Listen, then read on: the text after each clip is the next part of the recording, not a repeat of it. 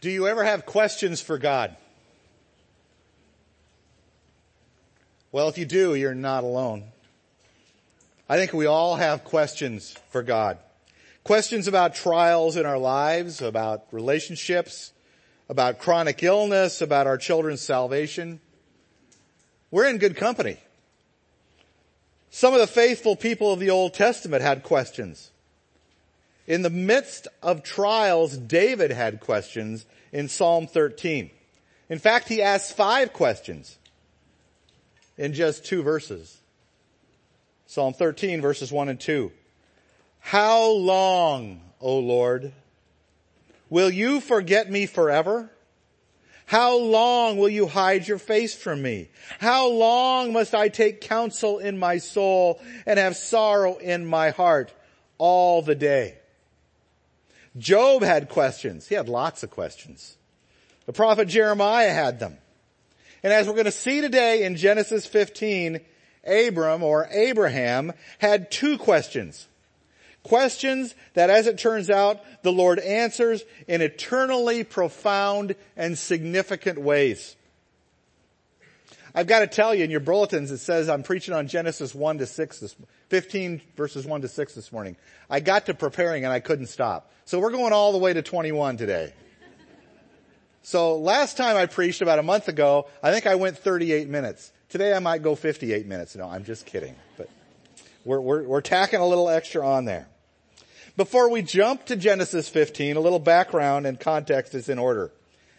As we come to Genesis 15, we've come through Genesis 3 to 11. Through the flood, through the fall, through the Tower of Babel. In every case, from Genesis 3 to 11, we see a world that is happy to get along without God, without His sovereign leadership and without His fellowship. As a result, judgment has come upon the world from God. So as we came to Genesis 12, the world really is in a hopeless situation. I mean, at least after the flood, there was Noah and his family. But after the Tower of Babel, there are no heroes of faith apparently on the scene.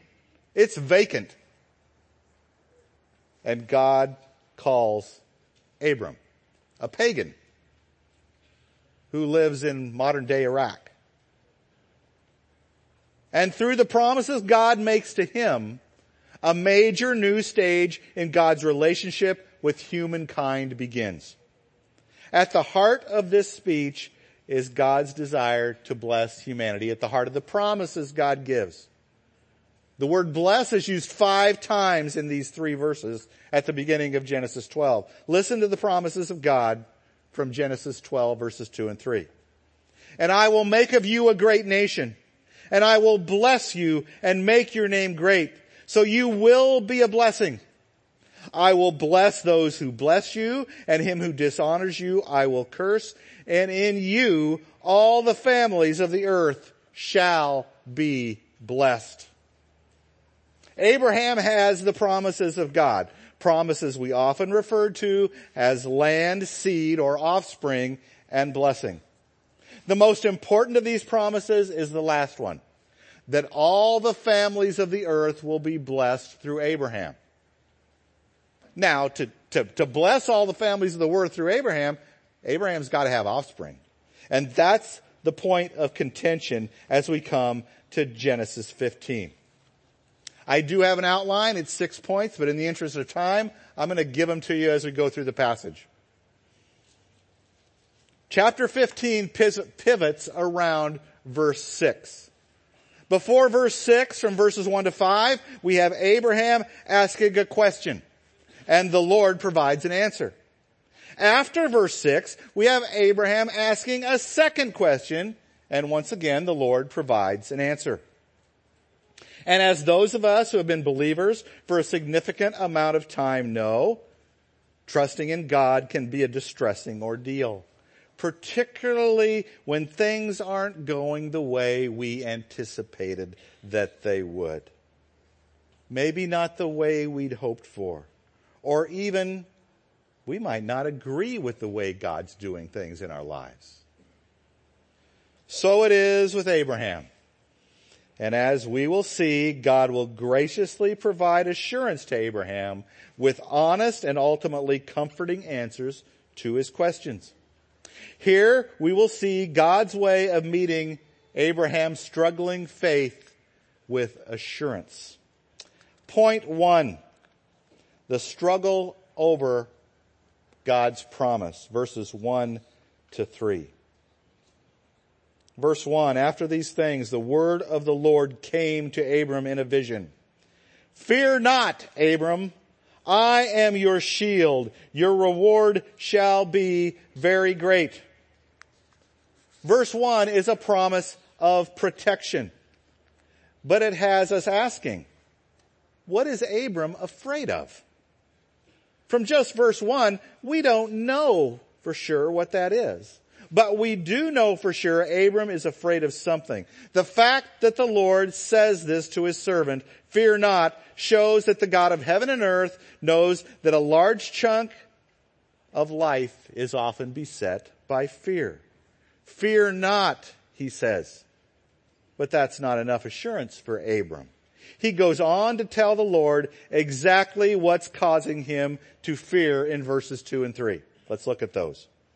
But Abram said, O Lord God, what will you give me? For I continue childless, and the heir of my house is Eliezer of Damascus. And Abram said, behold, you have given me no offspring, and a member of my household will be my heir. What has Abraham concerned and fearful is the promise of God itself. There is tension and difficulty here, and it seems in Abram's question, it is the problem of time. You can almost hear the pleading in Abram's voice. What will you give me? For I continue childless. Remember, the promise back in Genesis 12 was that God is going to make Abram a great nation. Well, guess what? To have a great nation come from Abraham, he's got to have a son or kids at the very least. And at this point, it's been days, weeks, months, years, and nothing has changed for him. And according to the custom in the ancient world, one of his servants will be his heir. Abram says, look at me. You have not given me seed or offspring, and this servant in my household is going to be my heir. Abraham knows the promise from chapter 12. He knows that to be a great nation, he has to have descendants. And that's putting pressure on his faith. He's feeling the squeeze. God had made a sacred promise that blessing would come to the nations of the earth through him, and Abram wanted God's plan to get moving. And yet nothing is happening. Things are going on as they were. And Abram's faith is facing the passage of time as he gets older and older, and his wife Sarah is getting older and older too. Abraham is caught up with God's promises, and he wants them. They are precious to him. He wants to be sure of them, but God hasn't acted on them yet. Abraham has questions, and he's bewildered and impatient. But he doesn't rebel against God. He's asking this question respectfully. Unbelief spits on promises and dismisses them, but faith ruminates on them and considers them. That brings us to point 2, the illustration of assurance. The illustration of assurance in verses 4 and 5. Verse 4, and behold, the word of the Lord came to him. This man shall not be your heir.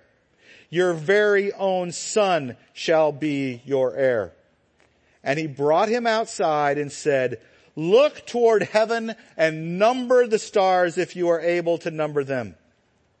Then he said to him, so shall your offspring be. The Lord's words in verse 4 are clarifying for Abram. But verse 5 makes more of an impact. In verse 5, God tells him to look to the heavens and count the stars.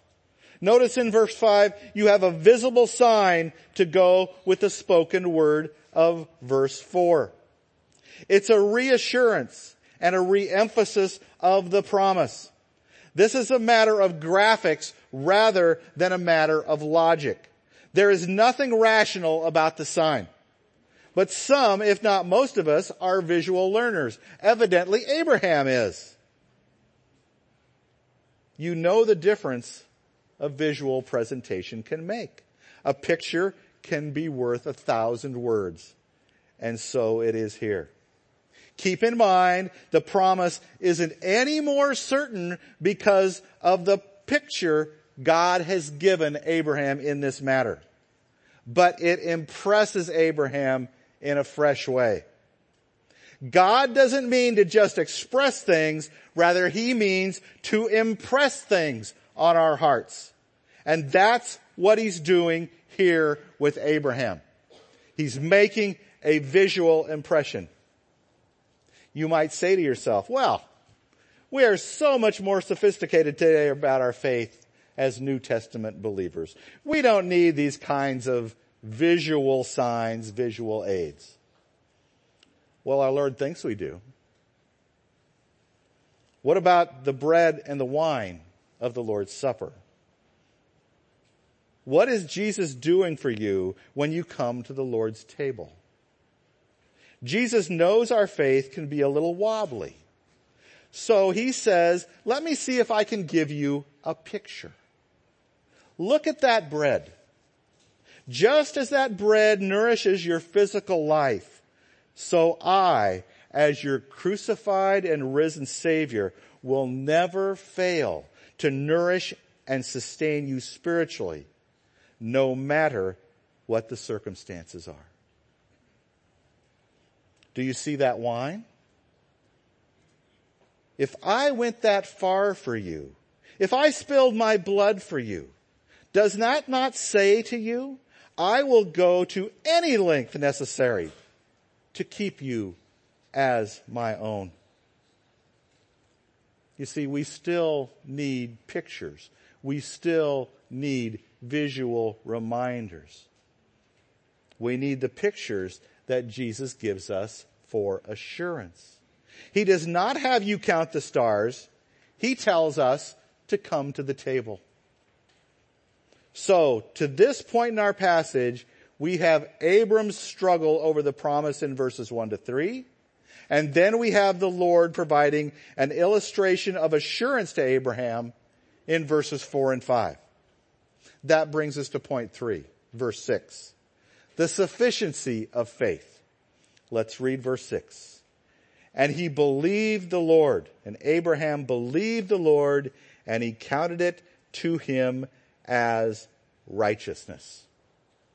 Now let's pause just a little bit and contemplate something. This verse is not saying that verses 1 to 5 of Genesis 15 was the initial moment that Abram came to faith. Said another way, verses 1 to 5 are not recording Abram's conversion, but rather verse 6 is a statement about Abraham's ongoing faith, which characterizes his life since Genesis chapter 12. It encapsulates and sums up the whole prevailing attitude of Abraham from chapter 12 on. If you look at Hebrews 11 verse 8, you don't need to turn there, I'll read it for you. You will see Abraham came to faith when he was called in Ur of the Chaldeans. It reads, by faith, that is, by faith Abraham obeyed when he was called to go out to a place that he was to receive as an inheritance. Notice the significance of Abraham's faith, which is recorded in the last half of verse 6. And he counted it to him as righteousness. Here, the biblical author, under the inspiration of the Holy Spirit, tells us why this believing stance of Abraham is so crucial. Verse 6 is looking beyond the basic characteristic of Abraham's faith. It is looking beyond the immediate context. It is fascinating that the surprising comment is inserted at this point in the text by the biblical author, who, by the way, is Moses. This is the first time we see this kind of statement, this kind of vocabulary in Genesis and thus in all the Bible. It's the first use of the verb believe in the Bible. It's the first use of the noun righteousness in the Bible. It's the first use of the verb to count or to credit in the Bible. At this point in biblical revelation, there has not been a statement like this before. This should shock us awake. This stance of faith brings about the counting or crediting of righteousness to someone who does not have it. This is imputed righteousness here in Genesis 15:6. In and of himself, Abraham is not righteous. He is not perfect. He is not holy. I'll let the wives decide. The way Abraham describes his wife Sarah as his sister, both before Pharaoh in chapter 12 and Abimelech in chapter 20, he does this so that they won't kill him and steal his wife. So basically, he passes her off to Pharaoh's harem in Genesis 12. Ladies, don't follow that advice if your husband gives it to you. It's unrighteous. Abraham is unrighteous. He's not a righteous man. But because of his faith, Abraham is counted as righteous by God. He's credited with righteousness by God. God gives Abram, an ungodly man, right standing with himself, even though he doesn't deserve it. It's a gift of God based on faith. So what really matters here is God's gracious decision about Abram. There's overflow from this text.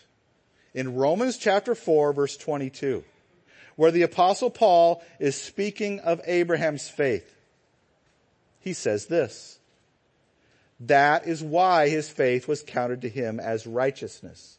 But the words, it was counted to him, were not written for his sake alone, but for ours also.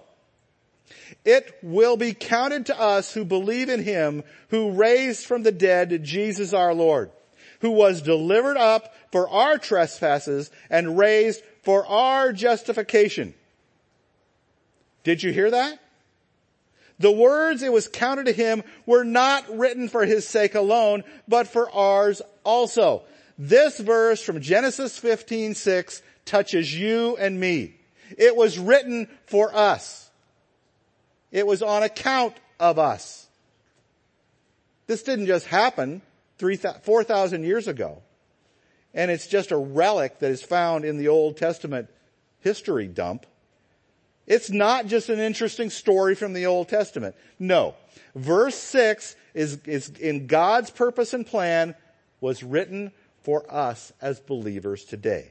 This righteousness is offered to you through faith in Jesus, the descendant of Abraham. Let's step back to the first part of verse 6. And he believed the Lord, it says. This means Abram had faith in the promise of the Lord's word. But faith in the promise implies faith in the promiser, right? That faith in the Lord gave Abraham assurance. It takes great comfort and assurance. I take great comfort and assurance from the words of Jesus in John 6:37, where he says, all that the Father gives me will come to me, and the one who comes to me, I will never cast away. Jesus invites us to come to him. Jesus, the one whose righteousness is objectively imputed to you, has you by the hand, and he will not let you go. Be reminded of it every time you come to celebrate communion at the Lord's table. Jesus is with you. He's reminding you. Now we move to the last 3 points of the morning here. We're going to focus on Abraham's questions about the land now, instead of his questions about his seed and his offspring. And what we will see is God's answer to faith seeking assurance, and that is in the form of a covenant. Point 4, a promised home and a second question from Abram. Verse 7.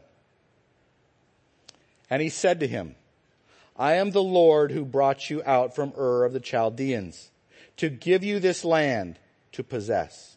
But he said, O Lord God, how am I to know that I shall possess it? I think Abram is a little bit like Peter here, okay? He just keeps asking questions. He's never quite satisfied.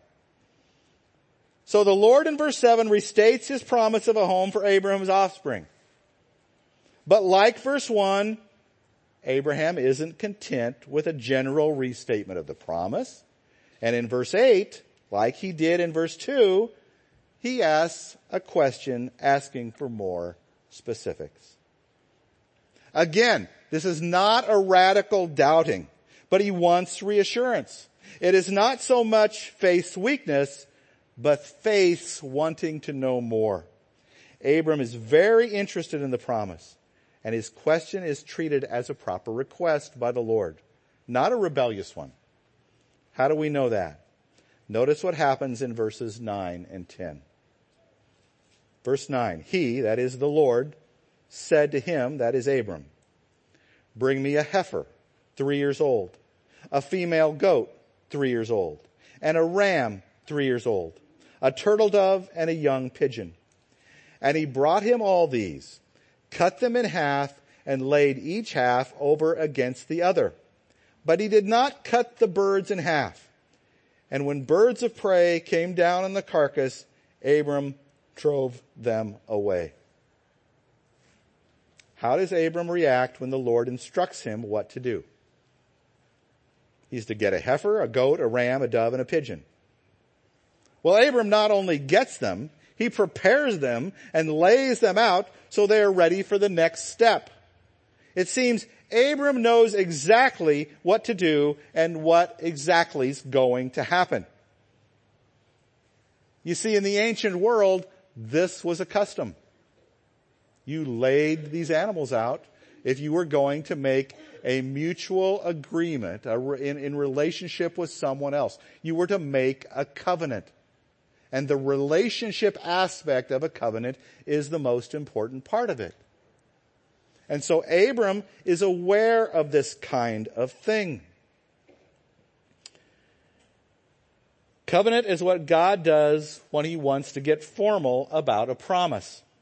It's a kind of wrapper the Lord puts around the promises in order to help you believe it and be serious about it.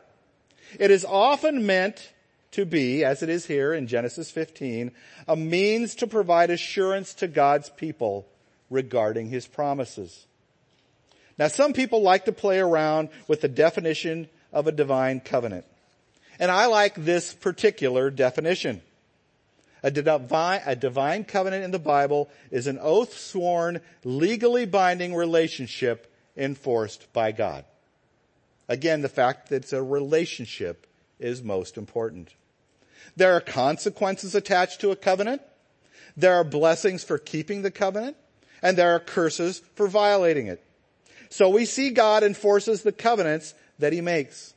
Some covenants are unconditional and some are conditional. This covenant that we're speaking of here, the Abrahamic covenant in Genesis 15, is unconditional. As you're going to see, Abraham's going to be asleep. He doesn't make this covenant with God. In large part, the Abrahamic covenant is grounded in the promises of Genesis 12 that we've already looked at. It is an unconditional covenant. So it describes something God will accomplish without regard to human actions and responses. You're familiar with covenants in your everyday life. If you are married, you entered into a marriage covenant. If you bought a home in a certain neighborhood, you signed a covenant when you bought your house, specifying various rules you have to follow in order to live there. If you've taken out a loan, you've signed a covenant. The basic structure of the relationship God has established with his people in the Bible is covenantal. It is a covenant. Some covenants, like the Mosaic covenant, the Davidic covenant, and the New covenant, are very familiar to you if you've been a Christian very long. Some covenants, some theological covenants, might be less familiar. Covenant of redemption, the covenant of works, the covenant of grace. Our passage today in Genesis 15, along with Genesis 12 and Genesis 17, have to do with the Abrahamic covenant, the covenant with Abraham. Now, we're going to come back to this idea of covenant in just a little bit. But first, we're going to talk about verses 12 to 16 in the divinely ordered progress of our passage. So that brings us to point 5. Suffering will precede fulfillment. Verses 12 to 16. Follow along as I read. As the sun was going down, a deep sleep fell on Abram. And behold, dreadful and great darkness fell upon him. Then the Lord said to Abram, know for certain that your offspring, okay, again, God's reminding him that he's going to have offspring. Know for certain that your offspring will be sojourners in a land that is not theirs, and will be servants there, and they will be afflicted for 400 years. But I will bring judgment on the nation that they serve, and afterward they shall come out with great possessions. As for you, you shall go to your fathers in peace. You shall be buried in a good old age, and they shall come back here in the 4th generation, for the iniquity of the Amorites is not yet complete. God gives Abraham some details about the land he has promised him here. He tells him it will be a long time before these land promises are fulfilled. It will be a long time before Abraham's descendants inhabit the promised land. 400 years will pass. Oppression in a foreign land, we know that to be Egypt, will happen. The exodus from Egypt, they will depart that land with great treasure. And God will deliver Abraham's descendants, God's people, out of bondage in Egypt. It will be a long time even after that before that land promise will be completely fulfilled. The last people's name, the last people group's name in the list of people to be displaced are the Jebusites in verse 21. The Jebusites were not subdued for another 1,000 years after Abraham until David conquered Jerusalem. Evidently, Abraham expected this all to happen very soon. But the Lord is setting him straight and aligning his expectations with what the future holds. Those who followed Jesus thought the same thing. They thought Jesus was bringing the kingdom of God in now. But in Luke 19, Jesus told them a parable when he was coming near to Jerusalem. Why? Verse 11 tells us, because they supposedly thought that the kingdom of God was to appear immediately. Not only will it be a long time before Abraham's seed is in the promised land, it will be a long, hard time before this promise is fulfilled. This hasn't changed for God's people. In Acts 14:22, the Apostle Paul, shortly after being stoned and left for dead, said, through many tribulations, we must enter the kingdom of God. Suffering for God's people is normal. God's covenant people are not spared distress, but are preserved and delivered through it. The Lord will be faithful to his promises and his people, not apart, but rather through the suffering. This adds perspective for Abram. How does this assure you and me? How did it assure Abraham? It's as if the Lord brings up all the threats and difficulties and he lays them out candidly and says essentially, all of this will not keep me from being faithful to you. One thing is clear. We have a God who believes in telling his people the truth. The modern word for it is transparency. In John 16, 1-2, on the night before he was crucified, our Lord Jesus told the disciples plainly what would happen. He starts out by saying, I have said all these things. Well, he's referring to John 15. And at the end of John 15, Jesus says, the world's going to hate you. Then he goes on, I have said all these things to you to keep you from falling away. They will put you out of the synagogues. Indeed, the hour is coming when whoever kills you will think he is offering service to God. Who was Jesus foreshadowing there? We're studying him in Acts right now, aren't we? The Apostle Paul. He thought he was killing Christians in service to God. Well, how's that for a promise of your best life now? Our Lord tells us up front what will happen to keep us from falling away when trouble comes. This is a God you can trust. He has hidden nothing from us. Point 6. God's deep covenant commitment, verses 17 to 21. I'm going to read verses 9, 10, and 12 along with 17 to 21 to kind of connect the flow of the story as we begin to look at this next section. Verse 9.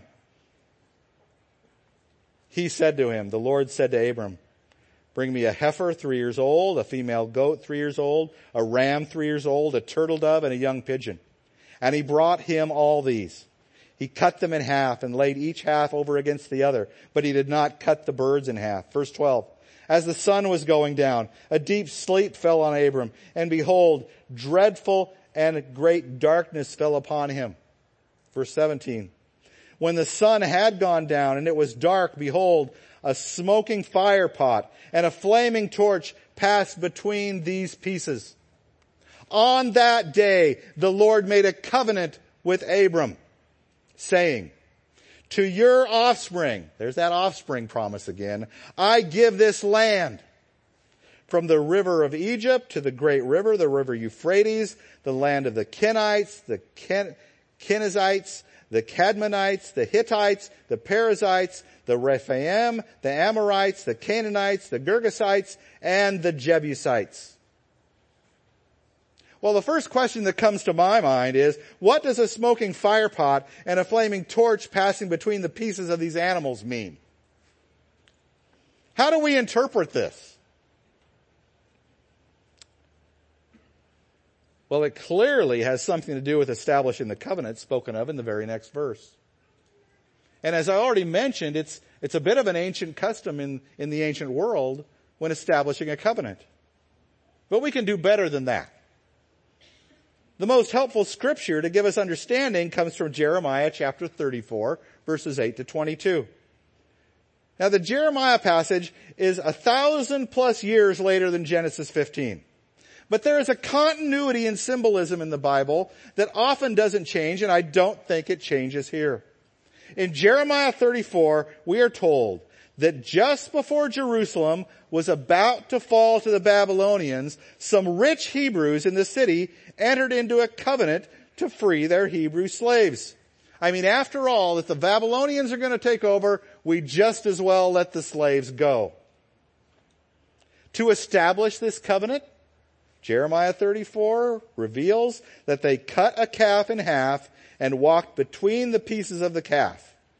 As if to say, if I'm unfaithful to the covenant I made to free my Hebrew slaves, let the same thing happen to me that happened to this calf. May I be dismembered and destroyed if I do not keep the covenant. Well, guess what? The Egyptians came to the rescue just in time, and the Babylonians retreated for a little while. Well, when that happened, guess what the Hebrew rich folks said? Why did we give up our slaves? They were useful to us.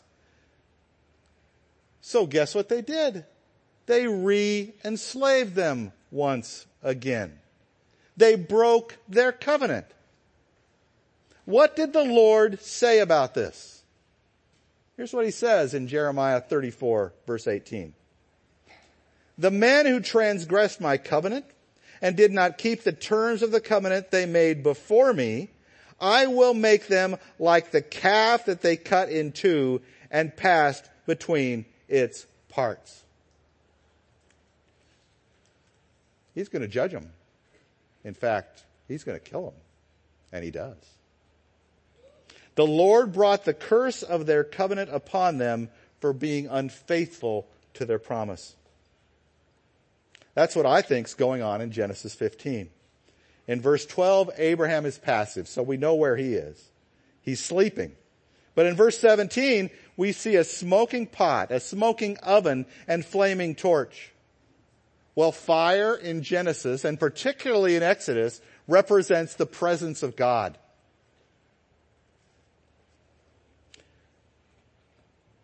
So in our cast of characters, the Lord is the only one left who's not represented. And I think it's clear. The fire here, the smoking pot, represents the Lord. And that's a commonly accepted interpretation. So we have Abraham asleep. We have animals laid out. We have a smoking pot and flaming torch representing the Lord passing between the halves of the animals. And it is as if the Lord is saying, if I don't give you offspring, and if I don't give you the land as I promised, if I don't keep my promises to you, Abraham, what happened to these animals will happen to me. May I be destroyed. May I be dismembered and killed as these animals have been. Well, some might ask, how can you have an eternal God actually be destroyed and killed? Well, I think you're thinking too hard. God is not trying to give Abraham a theological conundrum here. He is not trying to confuse us about the nature of God. Rather, the point is, he's giving Abraham a picture he can latch onto to graphically show Abraham and us how seriously God takes his promises and his covenant. The Lord has given Abram a vivid picture of how faithful he will be. Don't overanalyze it. God is telling Abraham he would rather destroy himself than be unfaithful to his promises. God himself is willing to take upon himself the curse of a covenant as you read it right here in Genesis 15.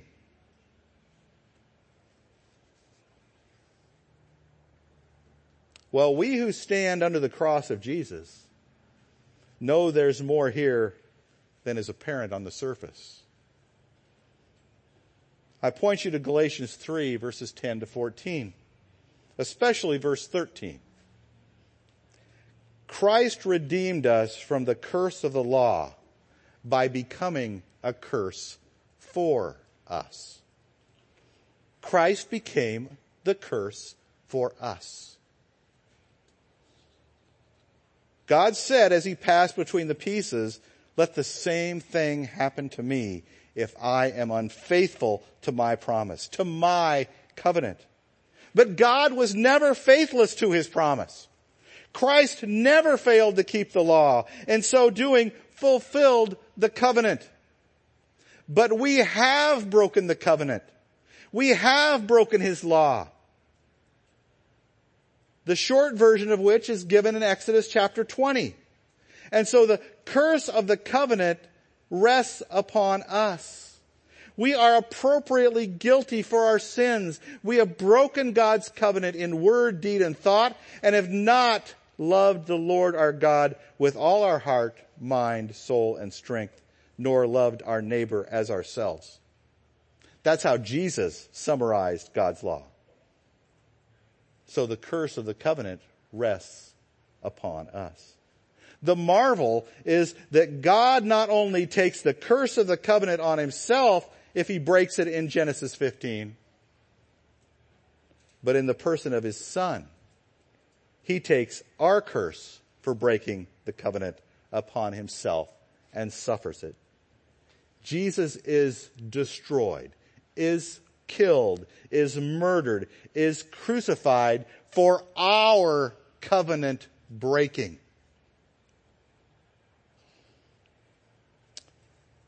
When we think of God being willing to take the curse of the covenant, even though he didn't break the covenant, we are reminded that in the person of his Son, our curse was placed on Christ. In Genesis 15, you can almost see this in the scripture, the nail-scarred hands of this covenant God, who offers himself to you in the covenant blood of Jesus, his Son. In light of this, I invite you to contemplate the words of Psalm 22:1, spoken by Jesus on the cross. My God, why have you forsaken me? And we get to rejoice in and accept the great salvation that is ours in Christ, the covenant curse bearer. Let's pray.